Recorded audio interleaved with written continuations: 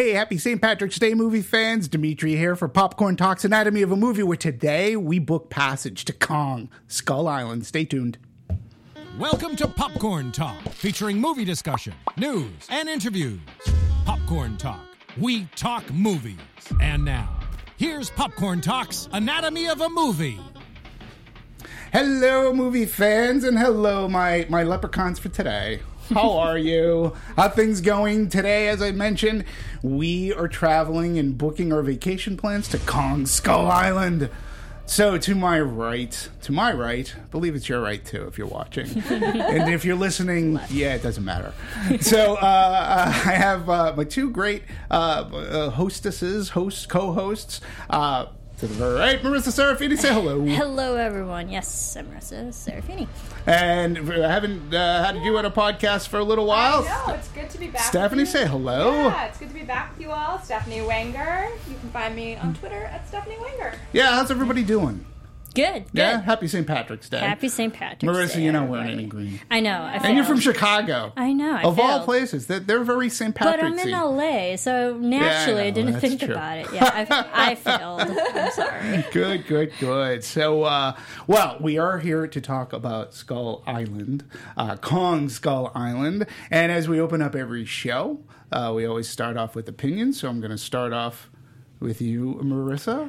Overall, I thought this was a very fun, entertaining film. And admittedly, I'm not the biggest King Kong nerd about it. It's like I don't really know the legends and the lore and I haven't seen all of the Kong movies. So I know the concept of it, and I've seen movies here and there, but didn't follow the whole history. So I went into this one kind of with a clean mind of what to expect of this. And I thought it was fun. There were fun moments where I actually genuinely laughed out loud. And overall, this was just a fun adventure movie. There were fun moments, scary things to be afraid of. We'll get to this. I want to talk we have to talk particularly about one scene. Yeah, I'd rather not, but eventually we'll get to it. But overall, this was a fun movie, and I'm surprised it didn't come out in the summer. Yeah.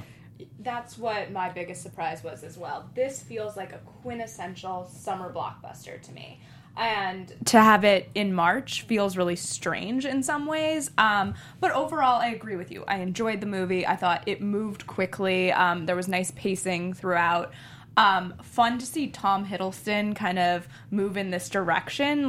He's such a serious actor and so talented, and The Night Manager is one of my favorite shows from this year, or I guess last year now, but still interesting to see him go this action route. Sure, yeah. I mean, I am somewhat of a King Kong fan, and we'll go through a little bit of history of King Kong, which I think will be interesting for listeners for talking about the show and the lore of Kong throughout the years. But yeah, I enjoyed my visit to Kong Skull Island. It was a popcorn bucket full of fun. I really enjoyed the fact that this really isn't a reboot, retelling, reimagining, anything. It's really a whole new story set within this sort of quasi-brand new universe that was set up in Godzilla. And I liked how they cleverly tied it in with that. Another thing that I really liked was where it was set, how it was set, being set in the very, very ending of the Vietnam conflict, having it set in the 70s. I mean, it basically is Apocalypse Now meets King Kong is what it is. We had a river journey set within Vietnam, the war, the conflict's over, and we have these soldiers who are set to go home, and now they're coming to Skull Island to investigate things with Monarch. I thought that was a really very nice twist. So we got some good music out of it as well. Mm-hmm.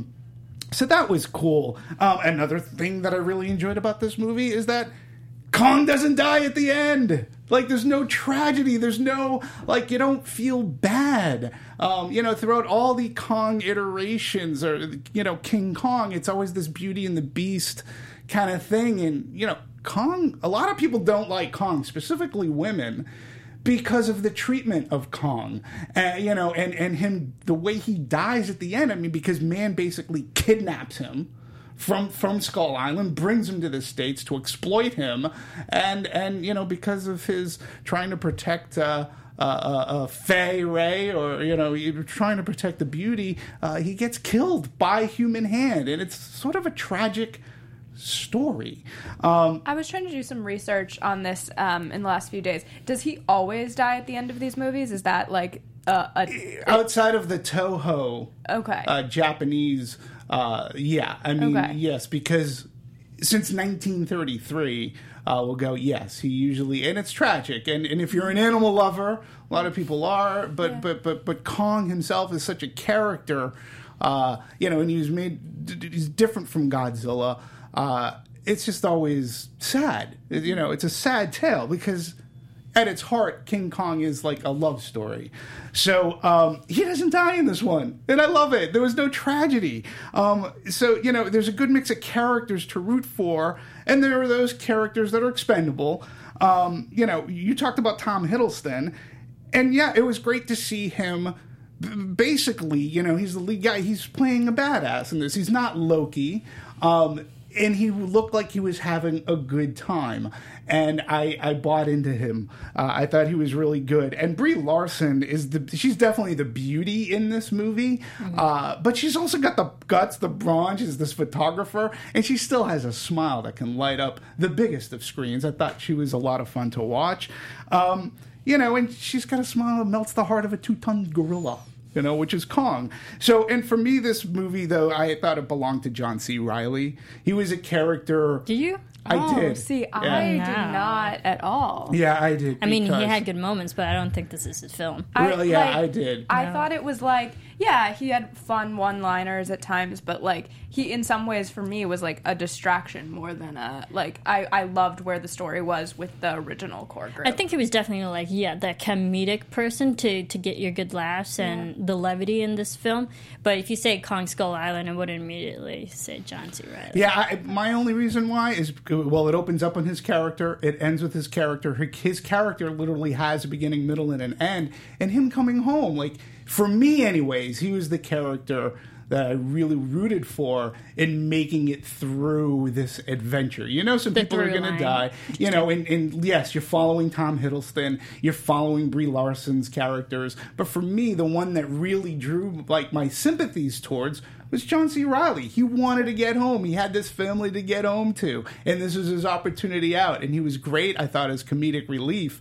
But he was a bunch of fun to watch. And I thought this was his first movie in a long time where actually it was like enjoyable. Sort of enjoyable. Yeah, I thought he was very enjoyable. It looked like he, as well as everybody else, had a lot of fun.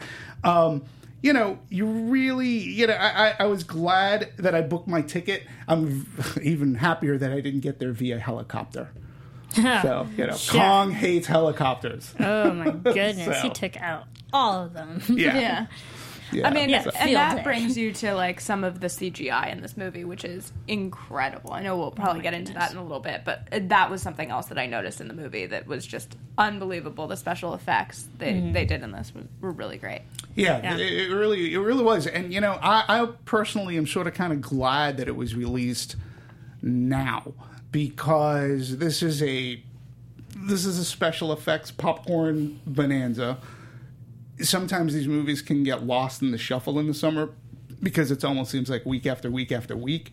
Movies like this can come out, but I think that they released it at a really good time. And box office-wise, they can't be too unhappy with what it did. And I know worldwide it seems to be doing pretty well. We'll talk about that later. But it gives us variety going into the summer.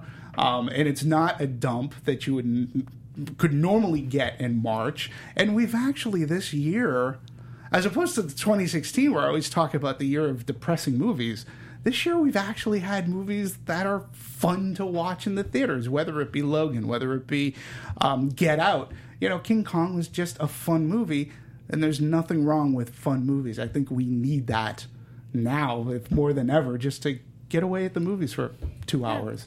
Yeah, I thought that this was, like, it's definitely released at spring break time. I mean, I feel like that was their intention with their release in March.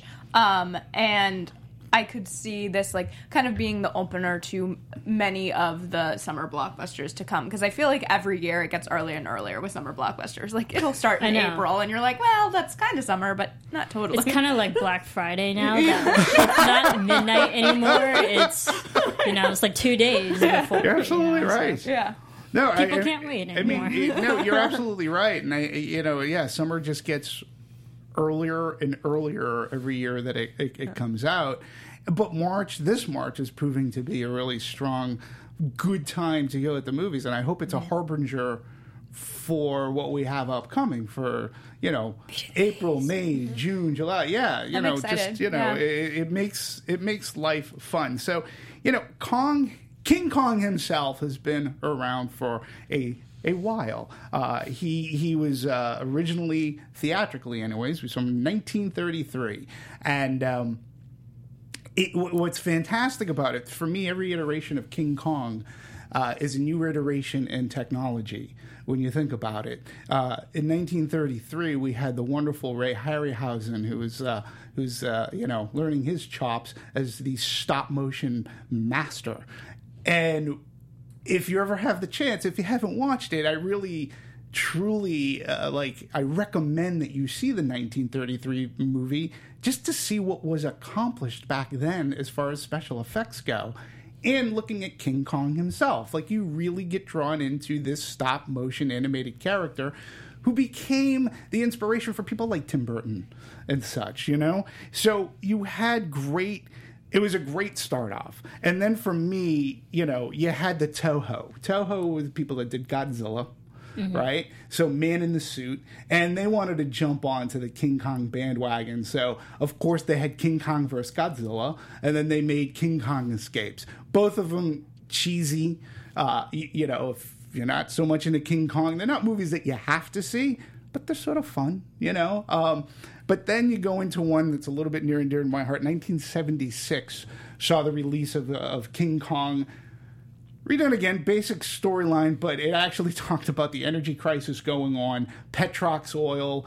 It was all about going to Skull Island to get oil, and they find Kong. It was the introduction of Jessica Lange into cinema. We saw Jeff Bridges. And then again, the technology of man in a suit type thing. And then Carlo Rambaldi, who they actually, if you watch this movie, it's pretty fascinating. They actually made life-size types of arms and appendices for King Kong. So when he scoops Jessica Lange up in his hand, it's sort of kind of cool what they were able to do. And Carlo Rambaldi went on to do E.T. So again, we have another iteration of special effects. And that's always been a trope in all the King Kong movies. There's always a moment where Kong is actually scooping up the woman, the main female protagonist and everything. Absolutely. And we got it in this film as well. Yeah, and you have to make it look good. You had in 1933, they made it believable for those audiences. So, and then you come to Peter Jackson's King Kong, which again, he's the master of motion capture, more or less. You can credit him for inventing it pretty much. Andy Serkis played King Kong. Many can boast that the movie is a little bloated.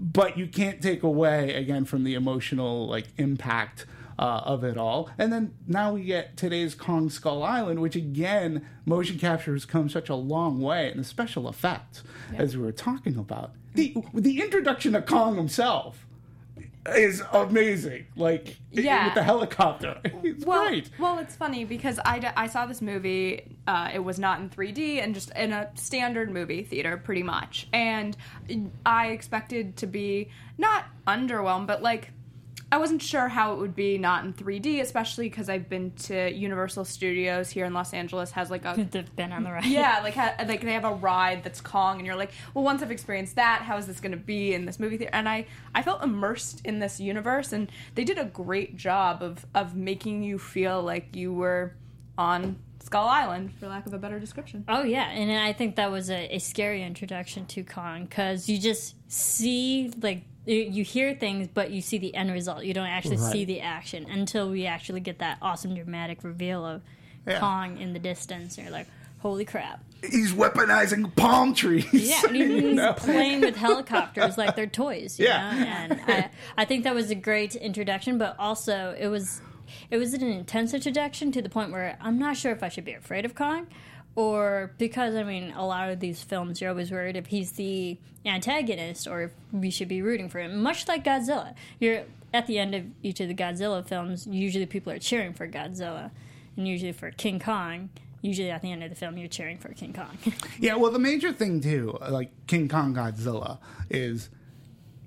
And I said this when we did our Godzilla playback anatomy a couple of years ago. Oh, yeah. You know, there are two types of Godzilla movies. There is the Godzilla the Destroyer, where he just comes in and lays waste to whatever city, it's usually Tokyo. And then there's the Godzilla versus movie, where Godzilla is up against Ghidorah, Mothra, King Kong. Kaijus. You know, kaijus. And that's what the Gareth Edwards movie was. They didn't market it that way, but that's what it ended up being. Kong has just always been at its heart. He was never a character that was like he was never an antagonist. He never came to a situation where he was going to lay waste to New York City.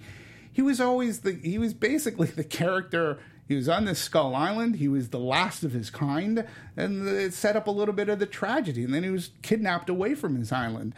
He was more of a protector, but I liked how they set him up. And you're right, Marissa. If you've never seen King Kong before, it's like he was laying those people to waste. Okay. and it looked great. I loved much credit goes to Jordan Vogt Roberts in how he directed how he directed that scene, because there were scenes that he used like fight tropes of today in action movies where you see from behind and Kong clenching his fist like, oh, it's on now. And in the use of sun, and we'll talk about Larry Fong and cinematography, but man, did he make it exciting. And I did see it on a premium large format screen, and Kong just filled up the entire thing, and the sound of the helicopters like just whirring around and crashing. That was one of the most intense, awesome, most fun scenes this year so far. Yeah, I felt like the director also knew what he was making. Like, there was no doubt in that movie that they were making a fun, I know it's not summer, but like summer blockbuster. And I felt like there were shots where they like lingered on Brie Larson or Tom Hiddleston and like had those like action moments. And that was really fun, I thought. Yeah. I thought that worked well. Yeah, he did. You know, he did a really great job. And this is a guy that did like Kings of Summer. He's an indie guy. And what's interesting is he was approached to do this, and he's like, well, what can I do? Like, what am I going to bring to the table? You know, the original script actually took place in 1917, and it was much different. And he's like, well, I'm not, that's great, but I don't know what you're doing new to Kong. And he sat down and he's like, well, what if he made it the 70s? And what if he made it around like Vietnam? And what if you did like just post-Vietnam when it was over? And that to me, he goes, because he's a big Apocalypse Now fan and Platoon. And oh, yeah, you can definitely tell the 70s war films were definitely inspiration. Oh, absolutely. And he's like, that movie I would love to make. And on top of that, he's like, you know, yeah, I play in the indie field. I've done well. But I actually want to make a movie that people see.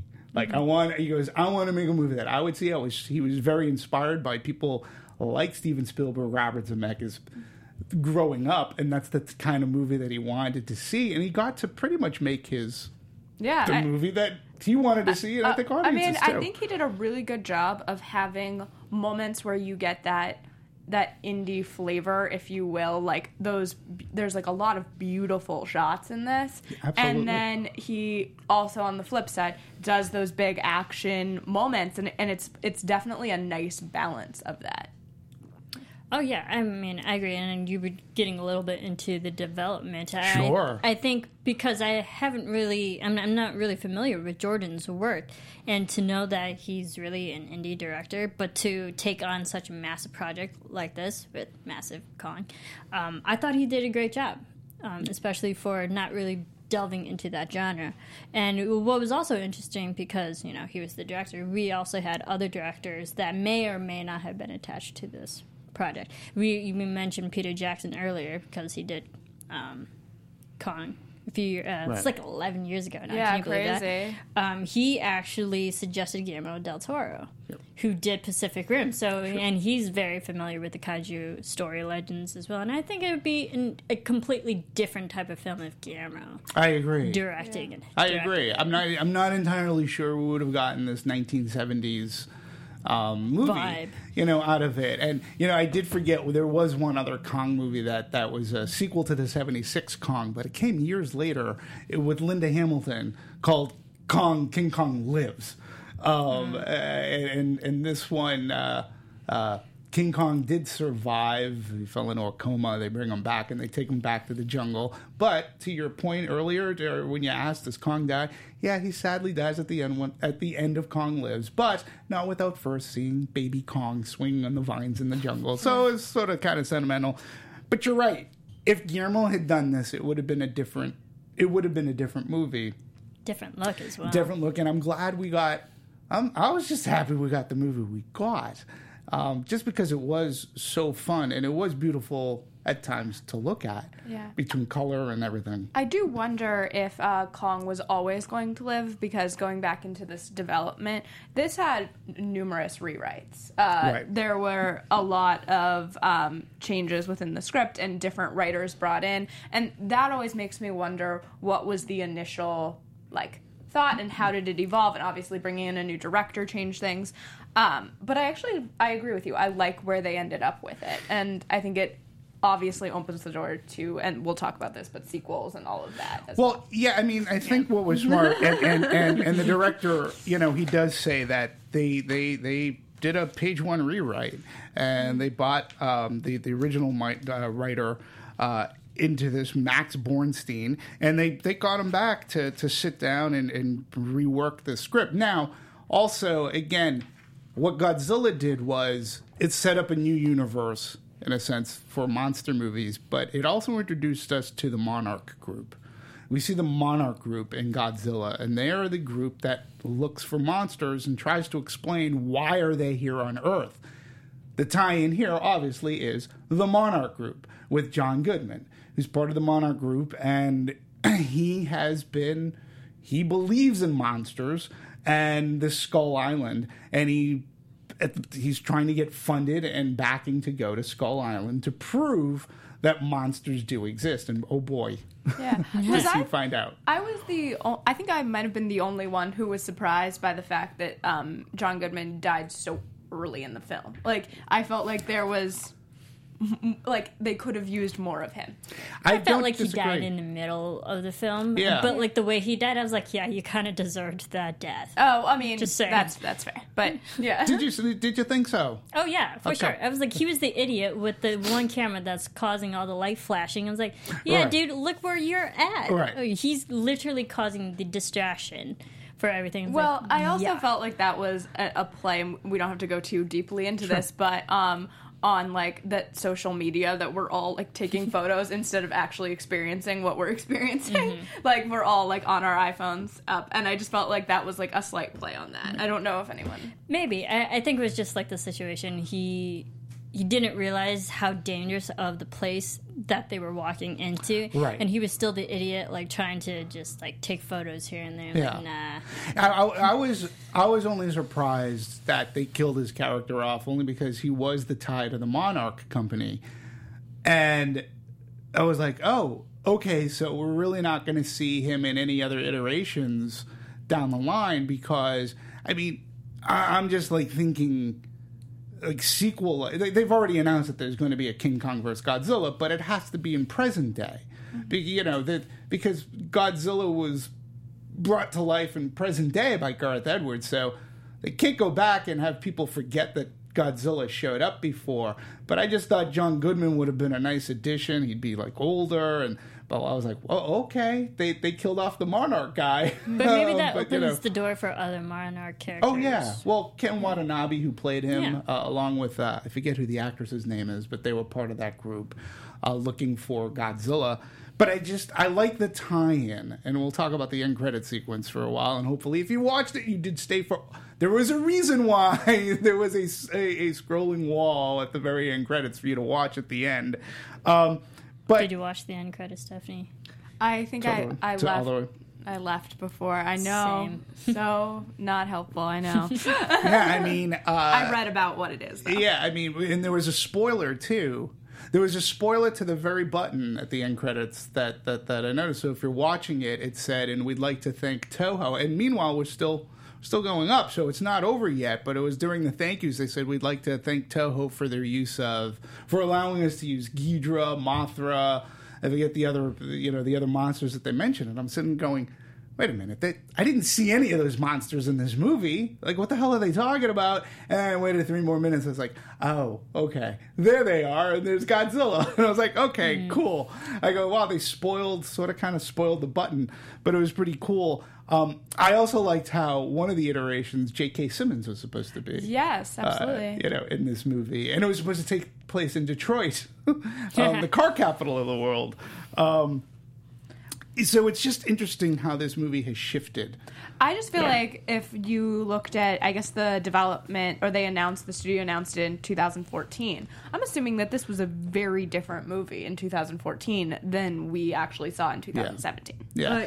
Yeah. Agreed. And films always go through different iterations, and we mentioned the writing already went through a few drafts, but also the concept development I thought was fantastic for this film. Mm-hmm. We had Ivan Komenko back in 2014 when they started all this. He was commissioned to work on the concept art, and when you watch the film, it's pretty true to what he started off with. So for those who are listening on the iTunes version, we also have pictures on the video aspect, so go check us out on YouTube.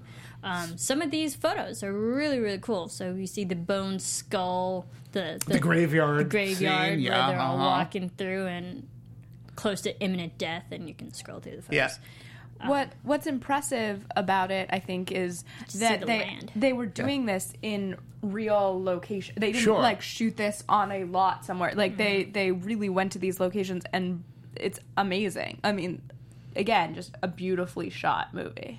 And the other thing that I appreciate too is that Jordan wanted to harken back to the original 1933 King Kong. He was walking on his 2 feet and such. And again, the 76 version did the same as well. But he used the 1933 as his blueprint to do him. So he has the eyebrow. He can be very expressive with his eyes. But Kong has always, been that way. He has to be expressive. Again, if you're going to believe in the Beauty and the Beast tragedy tale, you have to really buy into really liking Kong and understanding that he's not really a bad guy. And in this movie, I really do like how they paint him as, look, guys, he's not the bad guy. And truly, this is the first iteration, the first Kong movie where those natives who built that wall wasn't necessarily for keeping Kong out. From keeping everything else out, but not Kong. They understood that Kong is there to protect them, and they respected that. There were no... I also liked how there was no... From the natives anyways, like they weren't giving up vestal virgins to try to appease the mighty... to appease the mighty Kong. And all, in 33 and 76 and even Peter Jackson's, this is what they were doing because Kong is a monster. So I liked how... John C. Reilly's line said it best. He's like, this is Kong's land. If you come in here, you don't come to somebody's land and start dropping bombs unless you're picking a fight. And you picked a fight with the wrong guy. Because he's going to obliterate you. And that just sets up that this is a different kind of Kong movie, which I really appreciated as well. Yeah, I thought it was interesting. And I wish I could remember that they were like creatures of some sort that would was it a snake? It was like the thing that popped out of the ground, and the skull crushers, whatever. Skull crushers. I was like, these awful creatures that were like hard to watch, and then watching Kong fight them. Skullcrawler. That was some of the most incredible, again, CGI work, but also just to see that Kong isn't evil necessarily. He's really trying to protect like the habitat and everything. That's kind of the way I took it. Like, but that's exactly. Yeah. He's the protector. You were going to say. Is his name Skull Crawlers? Skull Crawlers. It sounds silly the when I say it out loud, so I don't. I'm sorry, Skull Crawlers, guys. And also the director Jordan, he said, when he first took on this project, that he himself envisioned just like the silhouette of Kong against like a bright red orangish sunset background, so like, and that's what you actually see in the posters for this. So he already had a vision of what he wanted this film to be, and I think he executed it. So and then just a quick little tie-in too to Godzilla, the Gareth Edwards Godzilla. In that movie, it was set up that Godzilla only will show up when there is a bigger threat to Earth. When they actually need him. When they actually need him. Like when he senses that there are other kaiju who are going to cause a threat to hit. Godzilla sort of looks at Earth as his habitat, in a sense. That he comes out of hiding to fight these creatures. It's basically what is happening here. Yeah. Kong is on the island to protect the island from these, these skull crawlers. And it's his home. They also do set up they do it sort of quickly, but they set up that he is the last of his kind. That these skull crawlers, do you believe that though? killed his parents. It's like, see, they left that that little button for us to think that he's the only one, but I think they might have dropped that like maybe he's not. You don't know. I would like to see if there's if they did a sequel or something with more than just Kong. Yeah. It's always set up that he is the last of his kind, and which has always made the other iterations of King Kong that more tragic, because he died from human hands, and he was it. He was the last one. So it seemed to be set up. Saying that these are the bones of his parents. So he has a lot at stake. He's got to protect himself. He's got to protect his land. He's got to keep these skull crawlers down. But it's pretty, and again, it was just another fun aspect of this movie to talk about. I like John Voight Roberts, his philosophy. He was asked whether or not, was it hard to fit it into this Godzilla universe? And he's like, well, his thing, he goes, audiences are smart and they're sick of having this franchise SHIT, this franchise shit jammed down their throats. They're sick of having 10 minutes of exposition in one movie that's just setting up another movie. And I never got that this was a setup for another movie. It can stand on its own. And but he subtly laid this pipeline down that the work, that's why Monarch was there, but it didn't overtake the movie, and it led us to the tracker, Tom Hiddleston. We should talk about their involvement, and it gave us some good characters. Yeah, I think if you're not familiar with the Kong universe, then you go in to watch this film, you won't be too lost. It's very understandable. Yeah, they made it accessible. I feel also to a pretty wide audience. They were not aiming for we only want fans of Kong. We only want they were trying to get an entire family essentially to this movie. A little violent at times, but still trying to get the entire family. Mm-hmm. Yeah, I couldn't agree with you more. And the introduction of the characters didn't seem, it didn't seem forced on us that we're building this universe. It was okay, we got to get our tracker. Mm-hmm. We have to get our photographer.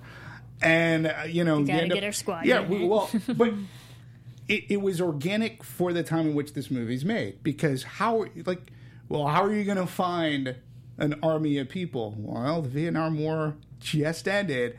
We've got these soldiers now who they don't have a war to go to. And I like the fact that some of them are man, I was going home. Yeah. I was going home. You're pulling me off of going home to do what? Why am I going to this island for to begin with? And then you had the other antagonist. You had Sam Jackson's character, whose character was the war's over, now what? I don't have existence if I don't have a war to fight. He goes, so of course I'm going to take this mission to figure out what's going on. But the way that it was set up, it wasn't forced. It was very organic to the story. Packard annoyed me. Yeah. Yeah. Well, Sam Jackson, he's good actor and all, but I think this particular character, Like, who should we be more afraid of? Packard or the Skull Crawlers or King Kong? I believe that this character was also originally going to be played by J.K. Simmons, and to me that would be a very different movie and a very different. Like, I can't imagine. They seem like very different actors to me. Completely. Yeah. Completely. You bring up a good point, because I think that what Packard with Sam Jackson's character is he's the bad humanistic element of. He's the one that goes rogue, and which is terrible. And I don't mean to sound terrible saying this, but like at the end, watching his character, he ended up just being the angry black guy, mad at the character, mad at the world, kind of not really like a villain. I mean, he was a villain, but I don't know. Just watching him, it's not out of his wheelhouse, because we've seen other characters where he's the angry guy, and again, it's a character that he's played over and over again. It was just kind of annoying to watch. I guess I don't totally agree, but I did have the issue of getting over that it was Samuel L. Jackson. Like, all I could see, and maybe that's because he's played roles similar to this, but I was just like, oh, it's Samuel L. Jackson. Like, I didn't even totally remember his name until I did the research. Like I was like, okay, like, and I thought that it would have been more interesting to have him be a slightly more complex character. Yeah, I mean, I don't know. He is the worst of humanity, and he was looking for, he needed war to make him happy. He sort of kind of reminded me, and again, it's sort of kind of talking about the weaknesses of this type of a character, of the character that Idris Elba played in Star Trek Beyond. Like, he just basically ultimately was a military guy who had no more military thing to do, no more wars to fight. And so he went rogue and did this whole thing. And that's what his character is. He was looking for excuses to go back to war, to give his life purpose. When he met his demise, you're like, he deserved every single bit of it. I think I wanted maybe a flashback of him at war. Like, I wanted to understand, I guess, more where this character was. Like, I understood where he was at currently in his life, but I wanted to get a little bit more of his backstory. I wanted to have some level, I guess, of compassion for him, and what I was left with was similar to you. It was like, oh, he died, great. Like, get out of here. And that's not normally my reaction to any character. And it was good that we set up a human antagonist, because even though, again, all the facts were presented to him, and he still was like, well, no, we still have to go find the soldier. He's like, no, that soldier's dead. Like, there's no reason for us to go there anymore and put our lives in danger, because we're not soldiers. Well, that's also his character was just frustrating to watch through and through, because he's taking resources and using these guys and risking their lives and not having to care about the world. He didn't care about them whatsoever and their well-being. So I'm like, what are you doing? And then the whole showdown between the big skull crawler and Kong, I wanted to see that two go at it, not also worry about Packard in the midst of all this. I'm like, just get out of here. I just wanted him to have a change of heart, like see what was happening in front of him and have some realization. And we never, maybe because of his death, we never got that realization. And well, it was never going to happen, because the perfect place to put that was when he realized, when he has that conversation with John Goodman. Yeah. And it's like, what the hell am I doing here? And John Goodman goes to that thing and goes, monsters exist. And he goes to that whole speech. Now, anybody with any sense of brain would go, what the hell did you do? You were in jeopardy. He goes, we got to get the hell out of here. Yeah. He goes, Jesus. But instead he said, okay, well, you know what? This thing killed my men. This is my new war. Yeah, so that was the perfect spot. He was acting out of pure revenge at that point. Pure revenge and pure... His existence of being at the Vietnam War for such a long time, that's his life. Yeah, he was just a militaristic dude. Yeah, and he wasn't going to have one now that the war was over. So it was very interesting. Let's talk a little bit about. Let's talk Tom Hiddleston. I thought he was great in this movie as James Conrad. Now, mind you, I mentioned Apocalypse Now earlier. there is a true connection. His last name, Conrad, which is the last name of the author of Heart of Darkness, which Apocalypse Now is based off of. His name is Conrad, and he's the tracker. He's the guy that's going to get them through. He was great. He was so fun to watch as a good guy, as a badass good guy. Yeah, because you see him obviously in Marvel movies, and then you've seen him do these dramatic parts. And this was definitely a lighter role for him. And you sometimes when actors go that direction, it's dicey territory. It doesn't always work. And I thought for him it was fun, and it's like kind of opened that door of like, I'm a leading man, watch me now. And I love that. Yeah. Yeah, I liked his character. I'm glad he was the calm voice of reasoning for everybody. And yeah, I would totally follow him and trust his instincts to like go left instead of right, you know. And he was charming. There were moments where he was charming with, you know, Brie Larson's character, and I'm glad that relationship didn't really like play out to what you think it would be. Yeah, but his character was just he was a leader, which you wanted to follow, and he was just a charming man. Yeah, he was a badass. He was likable. And I think he also... And he's very ripped, I guess, too. I mean, yeah. I mean, he worked out. In press interviews, he's been talking about that he woke up at like 5 a.m. to work out. So, like, he knew what he needed to do to make this believable. Yeah, he should get a dog, because I wake up at 5 a.m, too. Yeah. It's just to walk him. Yeah. But anyway. Right? Totally. But also, I have to say, in watching press interviews with Tom, like, he was game on in the press tour. Yes. Which I think they all were, actually. And I think with this kind of movie, that's the best thing you can be. If you're, like, not wanting to talk and being super cagey and weird, like, this kind of movie doesn't sell itself. You need to be out there being the charming guy that Tom Hiddleston is. But don't you... I agree with 100%, but I think it also lends to the fact that, because when you watch this, that they actually had fun making this movie. Absolutely. They knew what they were getting into. They had complete faith in the director, and it looked like they all had fun playing their characters at a good time. What's so cute to look at is their Instagrams over the last couple weeks, because cute. Okay. They've been endearing. Yeah. Like it's really nice to see a cast, like, they're on planes together. They've been traveling the world together promoting this movie, and so they're like,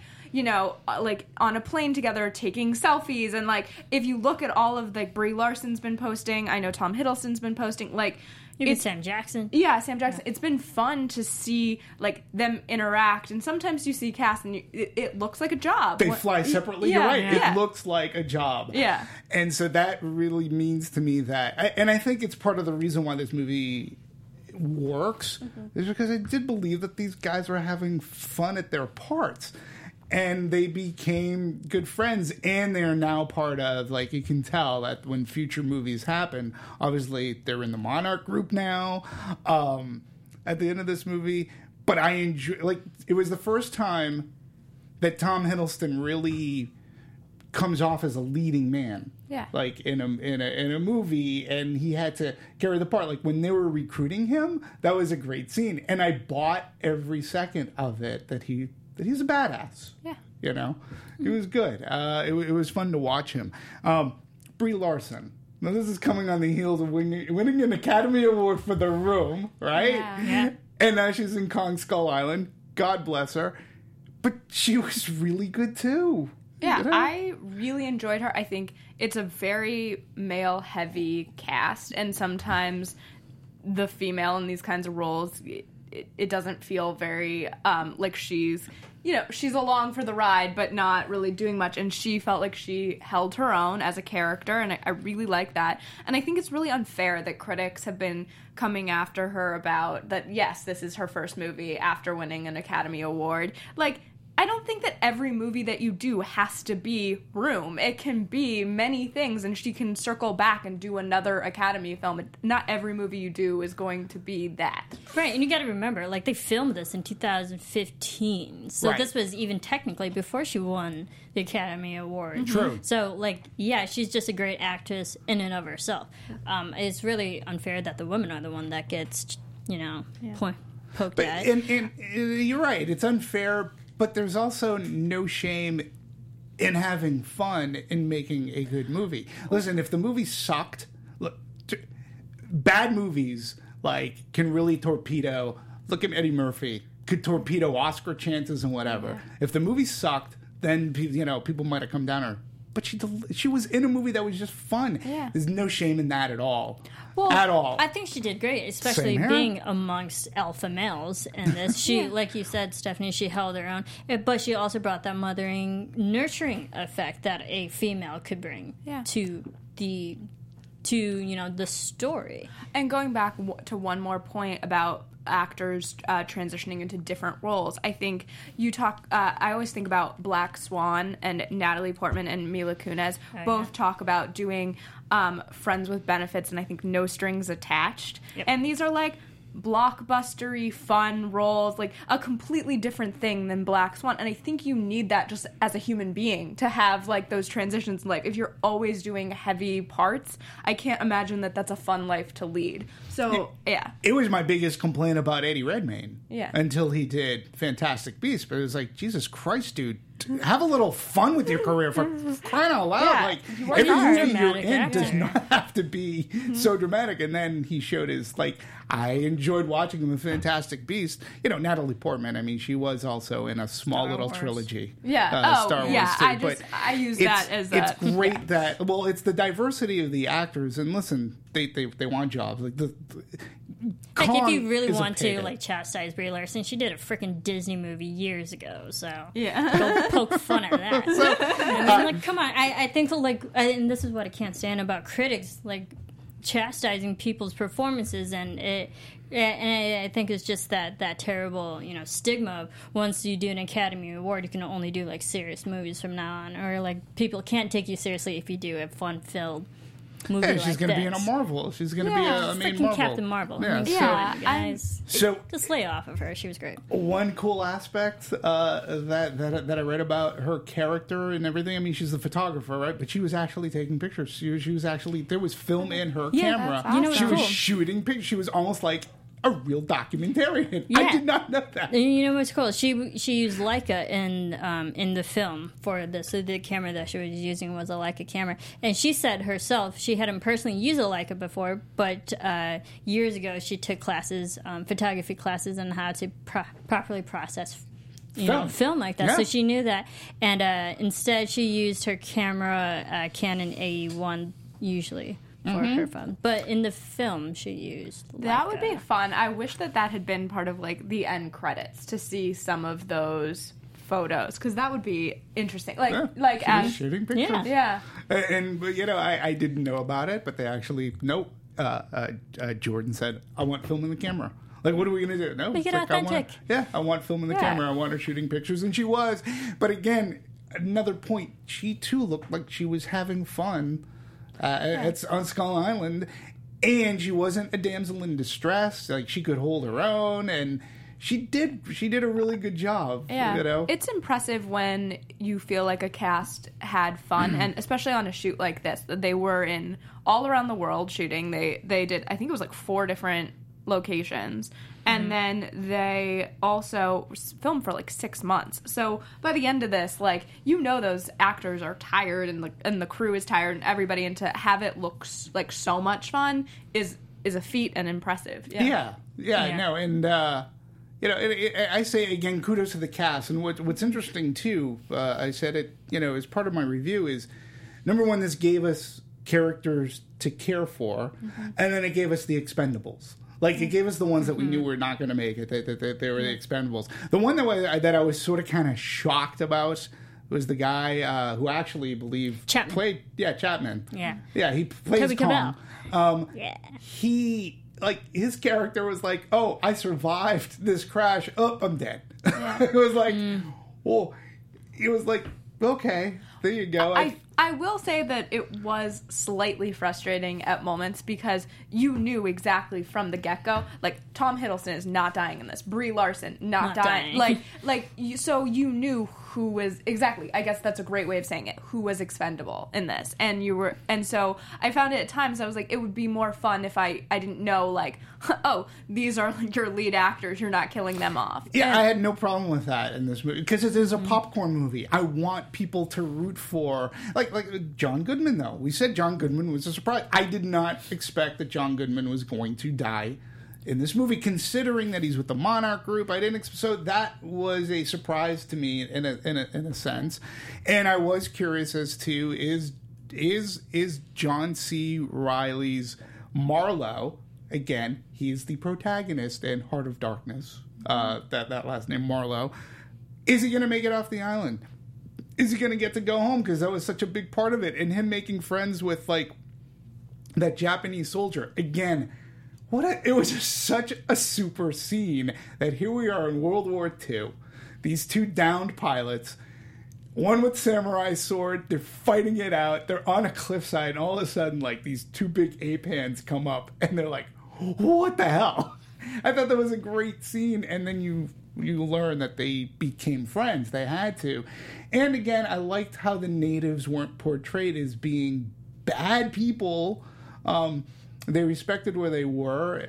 I don't know. I really like John C. Reilly's character in that he did actually go home. He got home. And I guess I liked that final scene with him and finally arriving home, but I didn't feel like I had the emotional attachment to him that I did to the other characters. Yeah, same here. I mean, like, I like the fact he was charming, he was likable.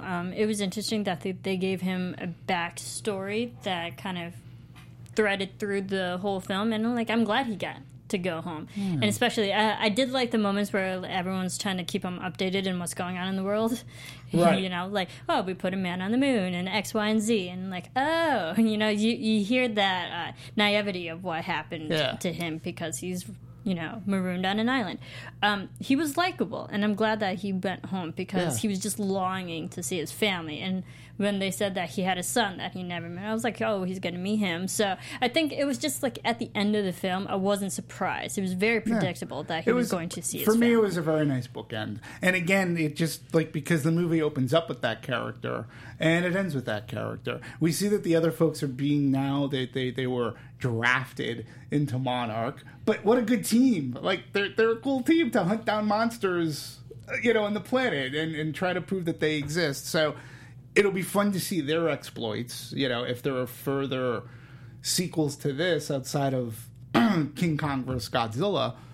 But for me, too, for the John C. Reilly, because he wasn't Aryan, but he was funny. He was like, that scene, because you're all a good bunch of guys. You're all going to die here, you know? He goes, but I like hanging with you. Like, but he knew his stuff. And when we talk about production design, too, which was sort of cool, the raft that he had constructed, that was a cool looking, like, mishmash of plane parts, boat parts, this, that. I thought it looked really I feel cool. like it was very true to his character because he seemed like he was all over the place. And so was that plane/boat/ whatever that was. They were I mean, it did float, so it worked.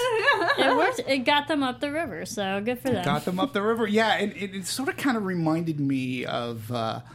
you know, again, just using imagination. It reminded me in parts, there's this great little-known Disney film called Island at the Top of the World, in which, you know, a group of explorers try to go to the top of the world in a Zeppelin, and they have to create certain things. And that's what this sort of kind of reminded me of, using that imagination and drawing out Skull Island, in that we really did get to use it. We were immersed in Skull Island. The other iterations, you're just there for a small fraction before King Kong's extracted and brought to New York City. We actually stayed in Skull Island, so I sort of kind of got a little bit of the geography of it. Mm-hmm. Obviously, the creatures, which we should talk about. Now that since I brought it up, so I do want to talk about the creatures. Marissa, a week ago, you and I were having a conversation about this movie, and you said, I don't want to see it. I hear there's a spider. I hear there's a spider, and I was like, okay, well, it's only... I wanted to ask you, was it as bad for you? Oh, yeah, it was terrible. It was. I mean, I was using... Admittedly, I was using my peripheral vision to watch it. Fair enough. I wasn't looking directly at the camera. There were some shots I saw like straight up on the face. I was like, oh no, this is going to be my nightmares for the next week. I have to say that I was like, why does it have to be big spiders? I mean, come on. We can't think I of definitely There's just one. covered my eyes at points, and I was like, this is a little bit of a low point for me, but I'm okay with it. That's why I couldn't get through the Peter Jackson film, and they go to the island, and there's literally all these spiders Right. and caterpillars Yeah. and centipedes and Yeah. shit. And Yeah, like, I was just like, especially when Kong was fighting. Actually, it wasn't the spider; it was the other skull crawler. Yeah, the skull crawl. I just like couldn't watch. I was like, it's hard to watch, even though I know it's CGI, and it's like. But yeah, again, it was like, and I was like, I'm not proud of myself for that, but But, like the skull, I wasn't afraid of the skull. I mean, granted, they were threatening as well, but like I could watch the skull crawlers because they look like nothing like they Right. do in real life. Spiders are real things. People have died from spiders. Like I Sure. no, moving on. I mean, the introduction to the spiders was what got me, because again, it was a very well directional tack, because it was sort of like a bait and switch. They're walking through a forest. You hear some sounds. One of the soldiers, one of the Expendables, looks up, and all of a sudden, thunk! This thing, you don't know what the hell it is, goes right through his mouth, right through his head. And then you're like, whoa, what the hell? And then when you looked up, they're like, it's a spider! And like that whole spider battle scene, I was wondering, you was sort of hidden from the trees, but you still had a problem. No, but you can delineate what the hell it was, Sure. and then you let to your own imagination how terrible it was. Yeah, it was horrifying. Yeah. yeah, I just like the randomness of like the legs coming down. You didn't know where it was going to go. Again, I thought it was a really well for a popcorn movie. That scene was like, it worked. well, it's just terrible creature after terrible creature Yeah, in so seriously. many ways. Yeah, I thought the squid was cool though. The squid. The Yeah. big giant Yeah. squid, because I mean, you're led to believe you should be afraid of the squid, but the fact that Kong just ripped that apart like it was nothing, Yeah. that was pretty cool Yeah. to watch.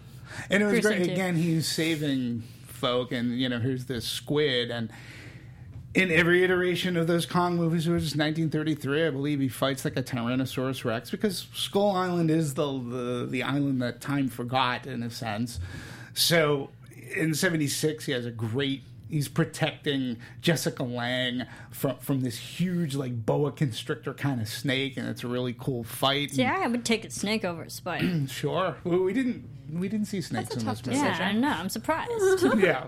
I was like, I would have taken that. There definitely weren't as many creepy crawlies as there were in Peter Jackson. Peter Jackson's, Peter yeah. Jackson's, and again, that's for me where that movie sort of kind of gets a little repetitive, and it just like it doesn't stop to breathe. It's just like, oh, okay, what else are you going to throw? Oh, centipedes. Oh, Spider-Man. Yeah. So, but to me too, the creatures they were fun, but they also gave reason for this is why Kong is here. He's more or less like, I'm keeping the natural order of things. Yeah. Things can't. I have to be the Well, apex it's like predator. the food chain, basically. Yes. Yeah, exactly. And Kong is the top of that. And Yeah. I also felt like by keeping it on Skull Island, it kind of gave them a reason to keep Kong alive. Because if you bring him to like a city, as we've seen so many times in the past, it like he's killing people. Like where it's like he was mostly like, yes, he killed soldiers and whatever, but like Self-defense. but he also like the purpose of him on Skull Island was much clearer, that he was protecting the land, and Right. and that made me understand more why he would stay alive. Yeah, and I think it should be, just to clear up any confusion, whenever he was brought to the States or to New York City or to a major city, he wasn't killing people for the sake of killing yeah, people. sorry. He was being protective That's of, not what I meant, He was but- being protective of himself, and at the same time he was looking for his beauty. And if he didn't find his beauty, because he just all he wanted to do was really be left alone and find love in his life. That's a great Yeah, that was the clarification. twisted Yeah. notion that Packard had. It's like he killed my men, Yes. and he thought that Kong did it out of spite. And I was Right. like, no, it wasn't And- like that. And again, I don't know. Does it remind you of current things when people are presenting you with facts going, dude, this is his house. Like, you are causing problems in his house if you be nice. Like, he'll walk right by you. Like, But no, he didn't want to have any. He didn't listen to the facts, even though they were put right in front of his face. It's like, nope. He's blinded by rage. Yeah. Yep. I mean, it's just fascinating because this movie was obviously made before the current political climate. But it's interesting to see, and it happens numerous times. I also am on Supergirl, amongst other things, and talk about that weekly. And it's interesting to see how all these shows and movies really, in some ways, you can apply what's happening, and they were written long before it. Sure. Yeah. I want to talk about, too, when we talk about Beauty and the Beast, there's a great scene with Brie Larson, Tom Hiddleston, and Kong. And it really, number one, Kong loves blondes. That's his archetype. He just does. But, again, it just showed that, hey, he's not evil, and these people, he's obviously taken by them. I mean, there are some nice people. I mean, hell, these natives seem like pretty okay people as well. And, I thought that was a really nice scene. And again, it just harkens back to the Beauty and the Beast analogy in a sense. So I thought that was pretty cool that they at least showed something, but they didn't focus on that. That wasn't the story of this movie. I also thought that Brie, actually all of them, but I noticed it most with Brie, did a phenomenal job of reacting to something that was not in front of her. Like she was had probably looking at nothing and had phenomenal reactions at points, scared at times, gentle. It was just really amazing to see all of that, and I think you could say the whole cast did that, but I noticed it a lot with her. Oh, yeah. She was fantastic. Sure. I mean, we had those moments where she's just standing on the cliff, and you can tell she's, petrified for her life. Yeah. But, like you said, not to reiterate everything. Sure. And I think Tom Hiddleston had a lot of those moments as well. Sure. And he's used to that. Yeah, I mean, being a Avengers CG world and Thor. stuff. But to have that emotional depth to get to that place as an actor when you're literally in front of nothing. Yeah. Well, so they call it acting. I think they did a good job. I think they realized during the press tour, I was reading in the research that that they all had a different vision of how big Kong was. Right. So they were trying to figure out afterwards how to make it look like they were looking at the same thing, which I find really fascinating as well. So we talked about a little bit. We talked about locations. I want to talk about the actual filming in these locations. And combine the cinematography the production. and what challenges each location had for making the movie look the way that it looked. Now, Larry Fong, their first location, he goes on to say, and he's the cinematographer, they were first in Hawaii.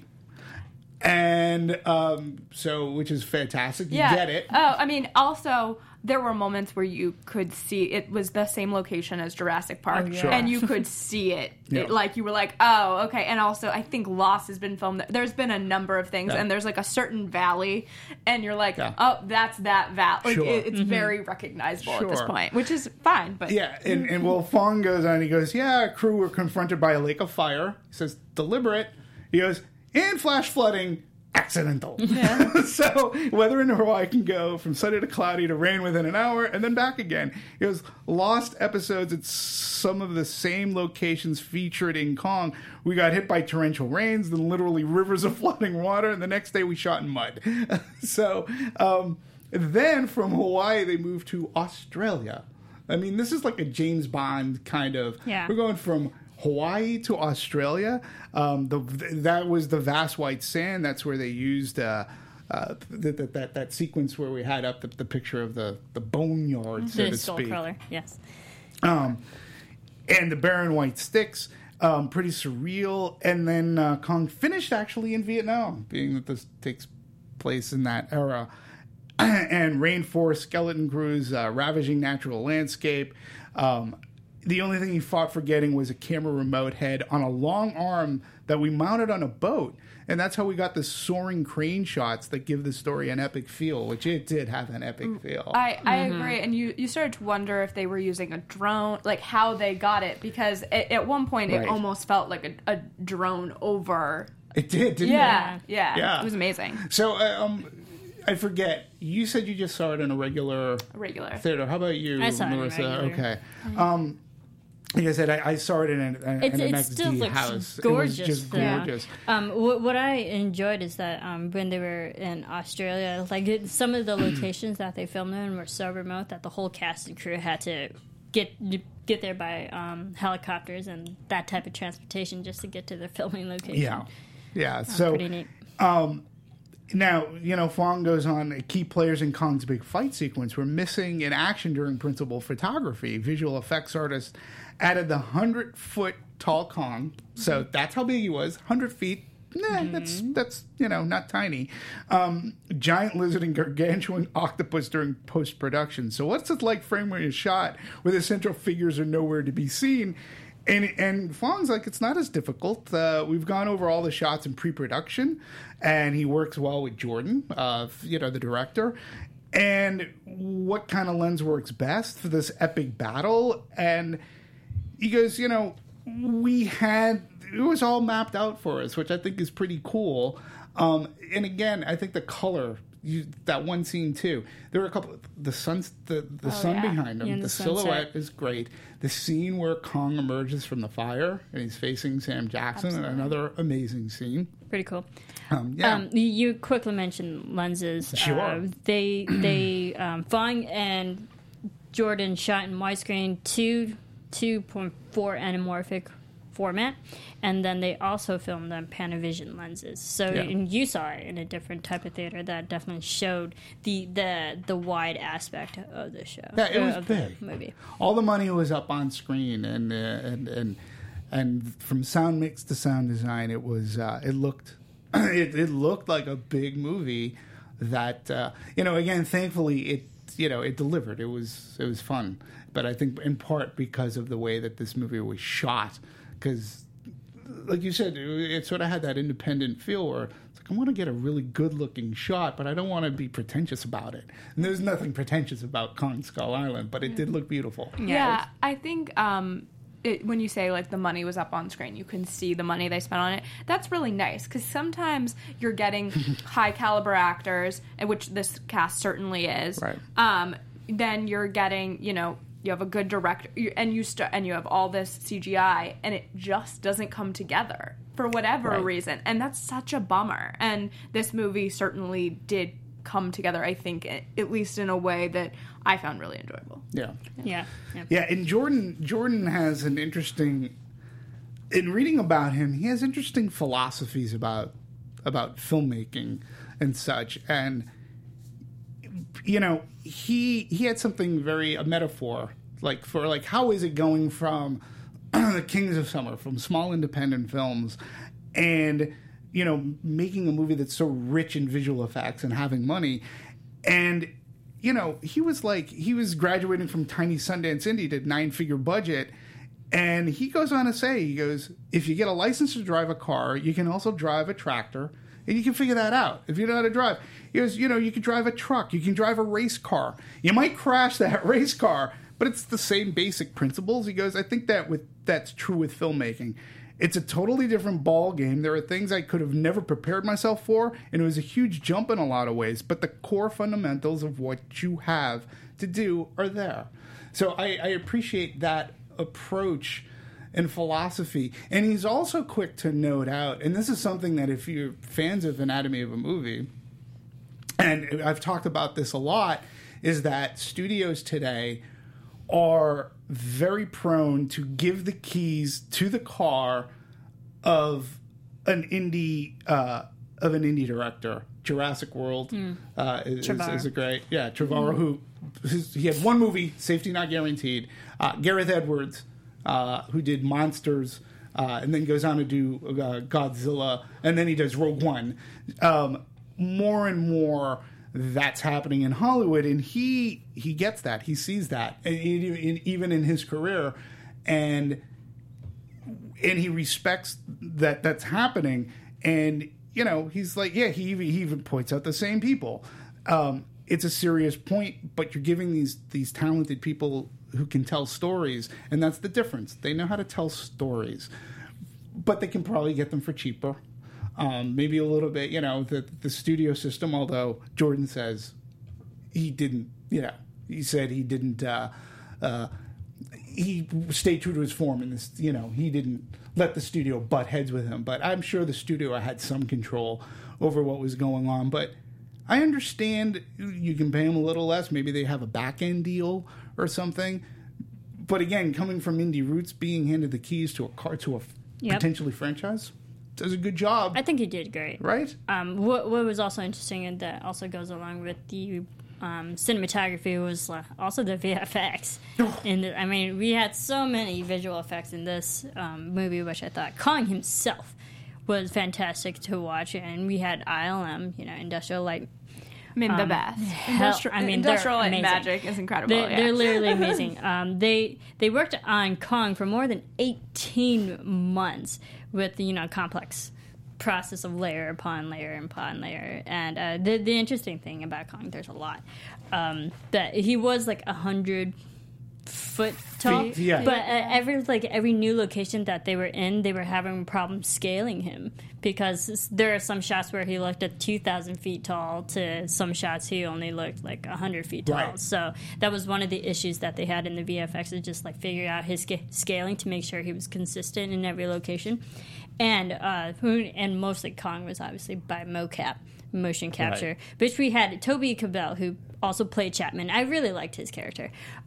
He did the facial expressions for Kong, but we actually had Terry Notary, who did the body movement. So there were two people portraying Kong in this film, which usually that's not really the case. It's usually just one straight-up actor. Do you have information on the hair? Because the hair was a big deal. Yeah, talk about the hair, because I know that was a really big deal. The fur. So realistic. The fur. I mean, amazing. Yeah. Yeah. The fur, as I'm like going through all my notes on the fur. But hold on. There's a lot. They had estimated about 19 million hairs covering Kong's body. 19 million. I mean, we talk about Disney movies that have just millions upon millions of hair for animals, but just Kong himself had 19 million. And they couldn't get away with the hair being long and simple because they'd lose some of the hair according to the scale cues. And they had two people working on just the hair for about a year on making the curls change direction, and continued. I mean, that's dedication. Everything that would make it feel natural and organic. And then they developed this new technology that allowed them to put leaves and sticks and caked on mud on his hair. And then also the scene where he's fighting the squid, they had to make that hair look wet. That was was another challenge in and of itself. Well, I think that it's also one of those things where like those small nuances make a huge difference, especially when you have real people and they're interacting with something that's CGI.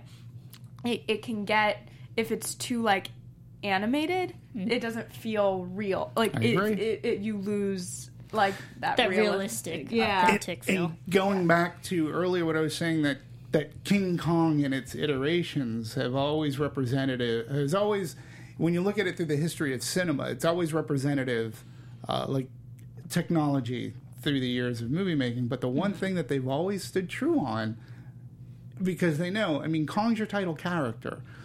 You have to empathize with him. So whether it's stop motion, whether it's a man in a suit built with some prosthetics and whatnot, or whether it's mocap, you have to buy into that Kong is real, that Kong too has feelings, empathy, emotions, whether it's rage, anger. But you see it when he's with Brie Larson. He's a completely different beast, so to speak, a monster. And if it doesn't work, if it looks cheesy, bye. Then you lose the magic. You lose that movie magic. Mm-hmm. There's a famous quote by Dino De Laurentiis, who produced the 1976 version. And when they get Carlo Rambaldi, who got a special thank you at the end of that movie, he's an Italian, very popular producer. He was like, he goes, at the end of a Jaws, nobody cry when Jaws die. He goes, at my movie, he goes, when my monkey die, the people are going to cry. and to an extent, he's like, yeah, you made a sympathetic character. Now, I say that because it is a relatively popular quote, And I paraphrase, but it always stuck with me that, yeah, you have to make Kong believable. And the time and the painstaking time that they put in on him, it works. It's like they made him likable, and that's what I said. Like, his introduction, he was so ferocious that you're not sure if you should be afraid of him. But throughout the film, when you had those quiet moments when he's just standing there looking at, Brie Larson and Tom Hiddleston's characters, it's like you see in the facial expression that he does have emotions and he does have feelings. And then human beings are terrible people for trying to attack him and kill him. You're like, oh man, human race just sucks. Yeah. So, and you're rooting, and by that twist, you're rooting for Kong at the end of the film. So yeah, sympathetic, absolutely. Yeah, absolutely. And he's a great. When you talk about scale, look at those teeth. Oh yeah, like the teeth themselves are bigger than the helicopter. Yeah. And I have to say, what a phenomenal movie poster. Just like it's behind all us of here. them have been. Yeah. They definitely had that visual eye for this film. The marketing in this movie was, I thought, really on point. Yeah. I mentioned the press junket or the press tour being phenomenal, and I think that again the marketing materials, all of it, kind of made you excited for the movie. Like I'm like Marissa, not a huge Kong person, but I was excited to see this movie. Oh yeah. It's interesting. You mentioned Terry Rotary. He's good friends with Andy Serkis. Oh, well, that makes sense. Which, he says, Andy and I are best buddies. They've actually done 9 films together and counting. So it was cool.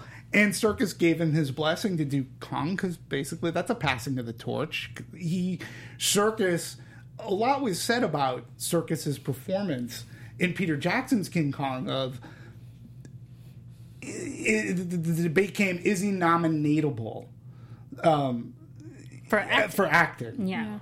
Whether it was Gollum, but I know in King Kong, a lot was being said about him because of the facial features that he gave Kong, the heart and the life that he breathed into King Kong from the motion capture. So I just think that it's really cool that these two guys are really best buds, and that Andy Serkis is like, hey, I'm handing the reins to you, buddy. It just shows Hollywood is a small industry, and everyone knows everyone. Yeah. I mean, this town is smaller than you think. Yeah. But that's cool, because that totally makes sense. Another cool thing was the squid that I mentioned. The squid. They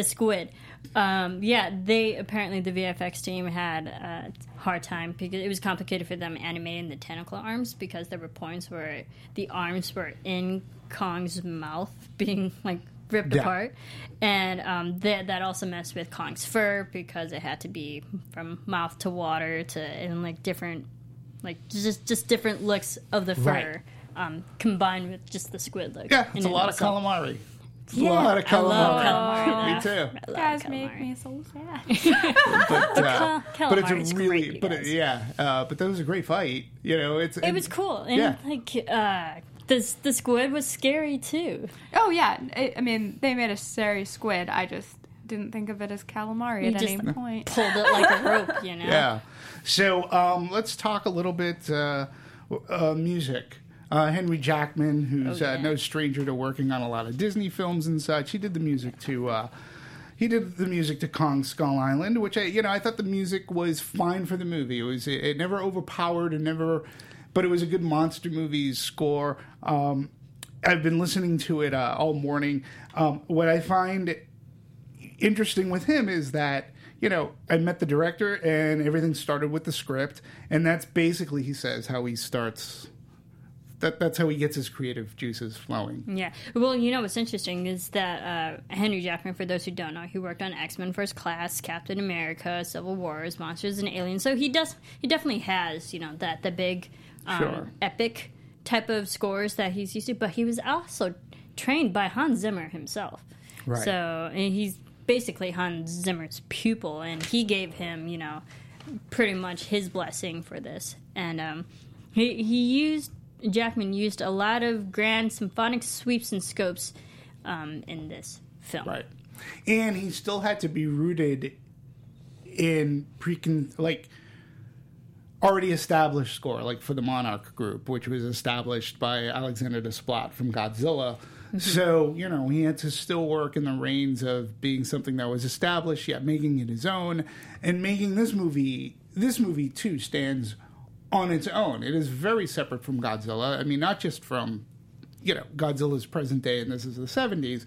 This is a completely different, even look of a movie, and where Gareth Edwards sort of teased us throughout all of Godzilla before we saw the monster. We meet Kong very early on, and he never overstays his welcome. Like, I never said, ugh, there's too much Kong in this movie. I always wanted more, but he was from pretty much the first 20 minutes, he's in the movie, and we got to see King Kong, which was pretty awesome. But that, too, makes it a very different movie than the Godzilla movie. I think there was balance. He wasn't I think hidden. One moment I really noticed the music was right when they got the bow/raft finally working. They're like, all right, we're on our way. Yeah. And there was like those beautiful over the head, shots that you saw them like literally going up the river. That's when I noticed the music was just like Right. upswell of amazingness. Yeah. I really enjoyed it. I thought that there were really moments that the music elevated whatever emotion they were trying to get you to feel. Like if it was fear, or like it pulled you in again in a similar way to the cinematography into Skull Island. I felt like the music helped you be there. It's funny that you mentioned that, too, because he was like, he goes, the whole thing, Packard losing his mind. He goes, there were Faro guitars he was using. He goes, he's going all Colonel Kurtz. It's another Apocalypse Now. But the more he loses it, the more detuned and all over the place my guitars come. So that more or less impacts that. It brings it to the forefront, but yet it never overtakes the movie, which is good. It's it's a really good bed for this type of movie. It shouldn't be bigger than Kong. Yeah. What was also interesting, which I really enjoyed in this film, that I think they did a great job. You had the orchestral theme from Jackman, but Right. then you also had the actual diegetic songs from the 70s. Yes. Which I thought was a nice blend. I mean, nice when touch. you start the film, you're listening to 70s music. Right. A friend of mine who saw the movie was talking with me about how he was really happy that they didn't get pop stars to sing songs. Yeah, and I was like, this is a movie that you could go that way. And It would have been tough in the 70s for that. Yeah, and I'm glad that I just felt like this was enough. Where they left it was the right spot. Yeah. Like you had iconic 70s music in this. Much like Apocalypse Now used as well. But this, and it felt, again, it captured, it helped put us in the frame of mind of that time, too. So, and they never strayed away. There was never too much technology. It just seemed to fit at the time that we were in. And I thought that they really did do a great job from production design, which the production design in this movie looked Gorgeous. Fantastic. Yeah. From the boat. My other favorite thing was that 3D pictogram thing of Kong. It's in the trailer, but it's also in the movie. It's like when the camera moves around. Oh, yeah. Yeah, I really thought that was a really great picturesque way to depict Kong. From the wall to the makeup on the natives, and even you don't have to dress up the jungle, but they did a great job with like the sets and the helicopters and the uniforms and costuming. They did a really good job. It felt the period. It didn't cheat the period, and they just made a good funnel popcorn movie for that period. Oh yeah. Mm-hmm. So, we talked a little bit about marketing. I want to talk. We can go from marketing. I thought from teasers to trailers to posters. As a moviegoer, I was in. I was just like what would have disappointed me in this movie is if I didn't walk out saying I had fun, and that was just like really stupid. But the marketing material actually fit the actual movie, and they didn't cheat it at all. They didn't try to sell me one movie. Like what I saw, for me anyways, what I saw in the trailers said, this looks like it could be a fun popcorn movie. It was a movie that I was really looking forward to see in March. And when I walked out going, at least the movie delivered. Yeah, I think the trailers and the promos definitely did that as well. And again, I say when you watch those promos and like teasers and stuff, you always see the suspenseful shots where people are just looking around into nothingness and you don't know what's out there, and then you get the big reveal of Kong. But also, the teasers show that Kong is the threatening thing that everyone should be afraid of. Yeah. Again, going to my earlier point, it's like I wasn't sure if I should be afraid of Kong because the teaser told me I should be afraid of Kong. Yeah. Yeah. So, it's interesting to note that the movie was $185 million estimated budget, which means that, including hard drives, advertising, whatever Warner Brothers put into it, we're looking at least estimated $220+ million. It did open up worldwide. It should also be noted that Legendary also produced Godzilla. Yeah. So they have skin in the game because they have, and it's sort of kind of like their attack because they are sort of kind of turning a page they're taking a page out of the Marvel book of let's cleverly intertwine our worlds, even though Godzilla, I believe, is Sony. This is Warner Brothers. But we're going to find a way to meld these. I think they were saying that now both of them are going to be at Warner Brothers. I think, if so, that they can make this. Well, yeah, and sorry. In September 2015, Legendary moved Kong from Universal to Warner Brothers. Right. Yeah. And Legendary also has the rights to the two Godzilla sequels. Right. So, yeah. It's with Warner Brothers. So it's a partnership. Yeah, and but they're right now, anyways. At least with these two monster movies, they seem to have a plan. They don't seem to be like the DC franchise, which is disenfranchised and seems all over the place. Mm-hmm. They seem to be setting things up in a natural way that isn't forcing things. I agree with you. I think everybody's kind of taking a page from Marvel at this point because they're been so successful at this. Like, summer blockbusters are their territory at this point. So it's interesting to see them doing this. And then DC's kind of got it on TV, but they're still figuring out the movie side of it. It'll be interesting. Yeah, it's interesting. So then, when we look at what we're box office-wise, so it was number one opening weekend. Again, I've got to stress this, too. Tracking, again, it sucks. This movie was slated to do, 40. Yeah. 40. And it ends up, its opening weekend, on 3,000, close to 4,000, but 3,800 plus locations across the country, and it does $61 million. So did better. It did, but for the past 3 weeks, tracking didn't see Get Out coming. They totally underestimated Logan. They underestimated this movie, and I guarantee you, they've underestimated Beauty and the Beast as well. Beauty and the Beast is supposed to be it's awesome. I've heard I'm really excited. Yeah, we get to talk about that next week. Next week, but from what I understand, it's supposed to break records this weekend for a March movie, which is impressive. It's been currently, as of yesterday, March 16th, Skull Island's at 81 plus million.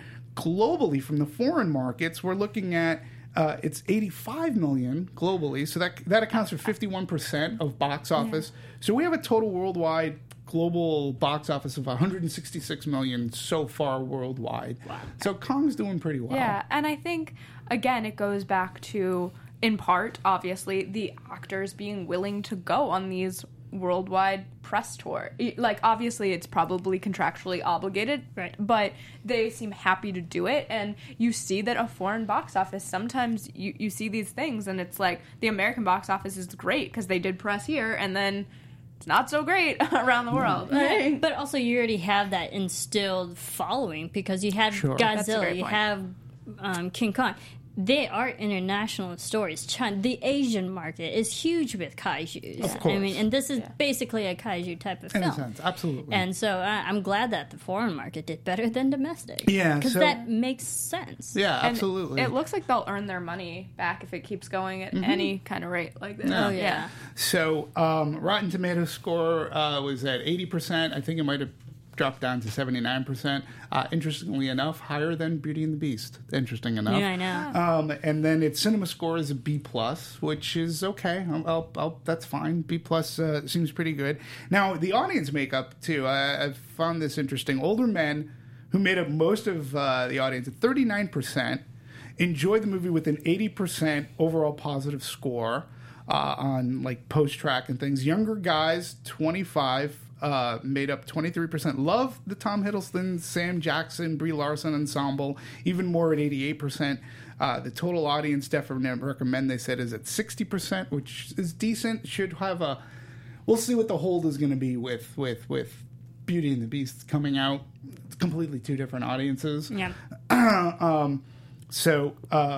Overall, men repped 62% of Kong's ticket buyers.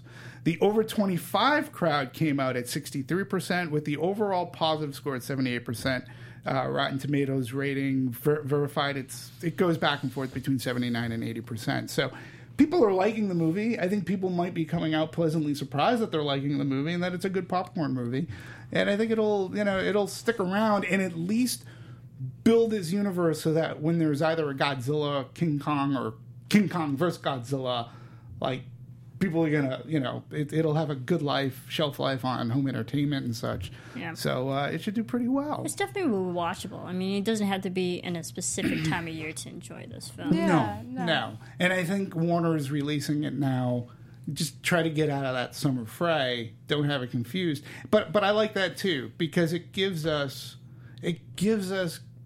bigger type movies earlier in the year. It's just spreading the wealth. Spread it out over we've got 12 months. Movies don't have to be released just in the summer and just in Christmas time. We got 12 months to do it. Logan's a great example of this. I think the Captain America movies were released in March, April. Fast and Furious is the one that really set it off, coming out in April, but they seem to be... pretty soon those movies are going to be released in January, because they seem to be kicking that, those release dates because they're so big. Beauty and the Beast released at a great time. Going into spring break, there's going to be a lot of entertainment to be had for whatever your movie fix is. So I think the release date on this, I think it's great that we get summer type of entertainment as we head into spring. So that's a lot of fun. So, I think, is there anything that we haven't covered about Skull Island and Kong? Well, I mean, we talked about how they're tied, but so there were some Easter eggs to Godzilla, and just to name like really one, that the director himself, he said that there are a bunch of Easter eggs.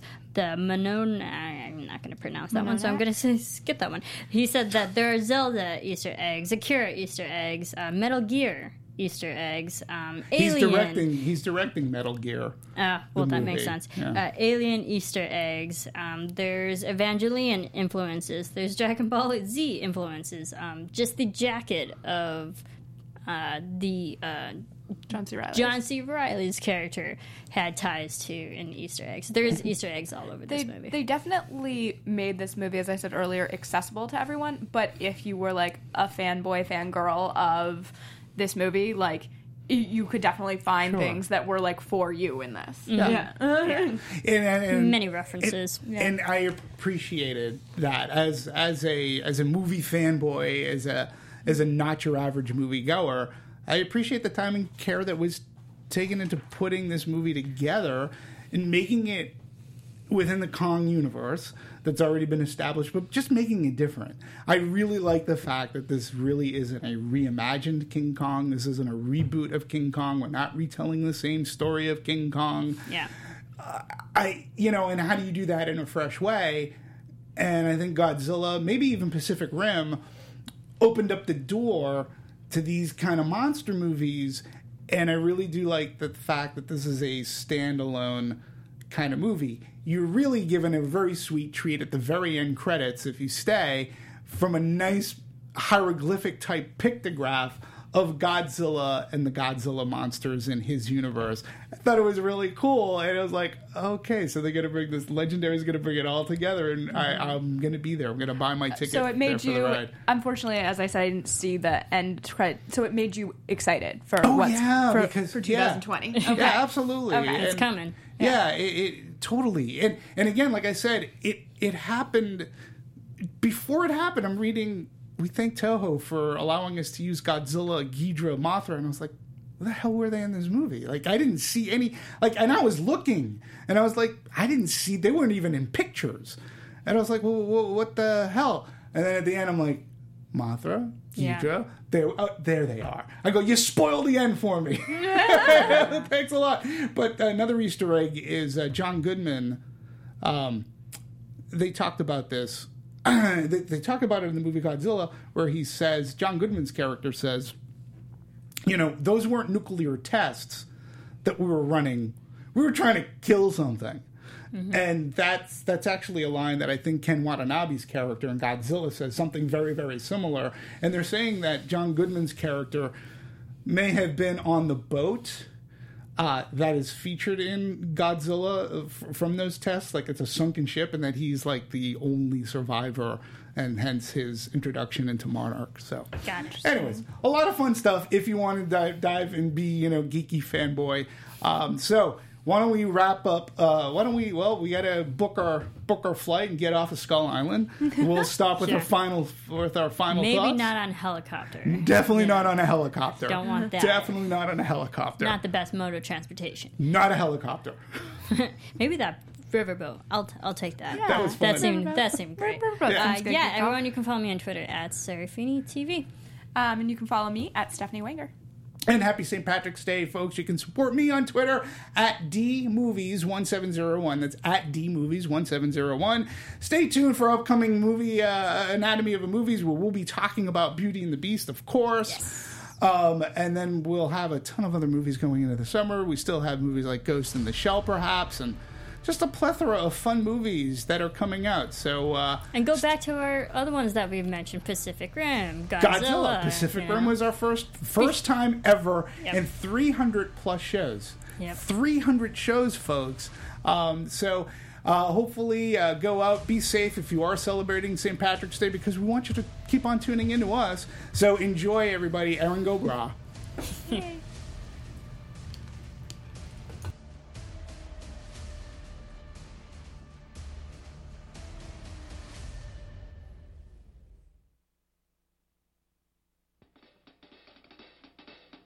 From producers Maria Menounos, Kevin Undergaro, Phil Svitek, and the rest of the Anatomy of a Movie staff, we would like to thank you for listening and subscribing to the show. If you have any questions or comments, feel free to email or tweet us. I'm Sir Richard Wentworth, and this has been Anatomy of a Movie.